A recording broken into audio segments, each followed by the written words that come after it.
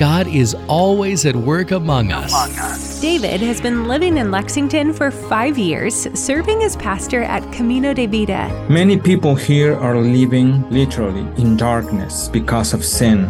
Romans 10:17 says that faith comes by hearing. And I think people need to hear more and more of the gospel.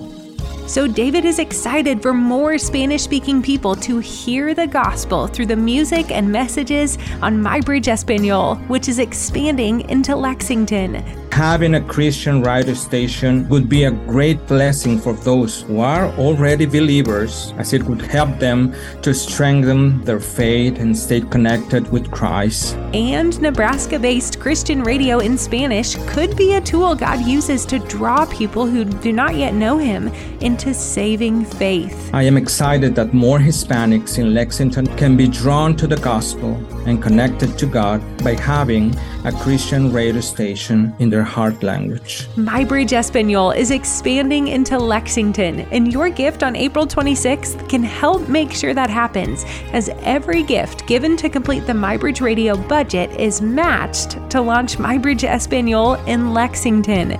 Find out more about the perfect match on mybridgeradio.net.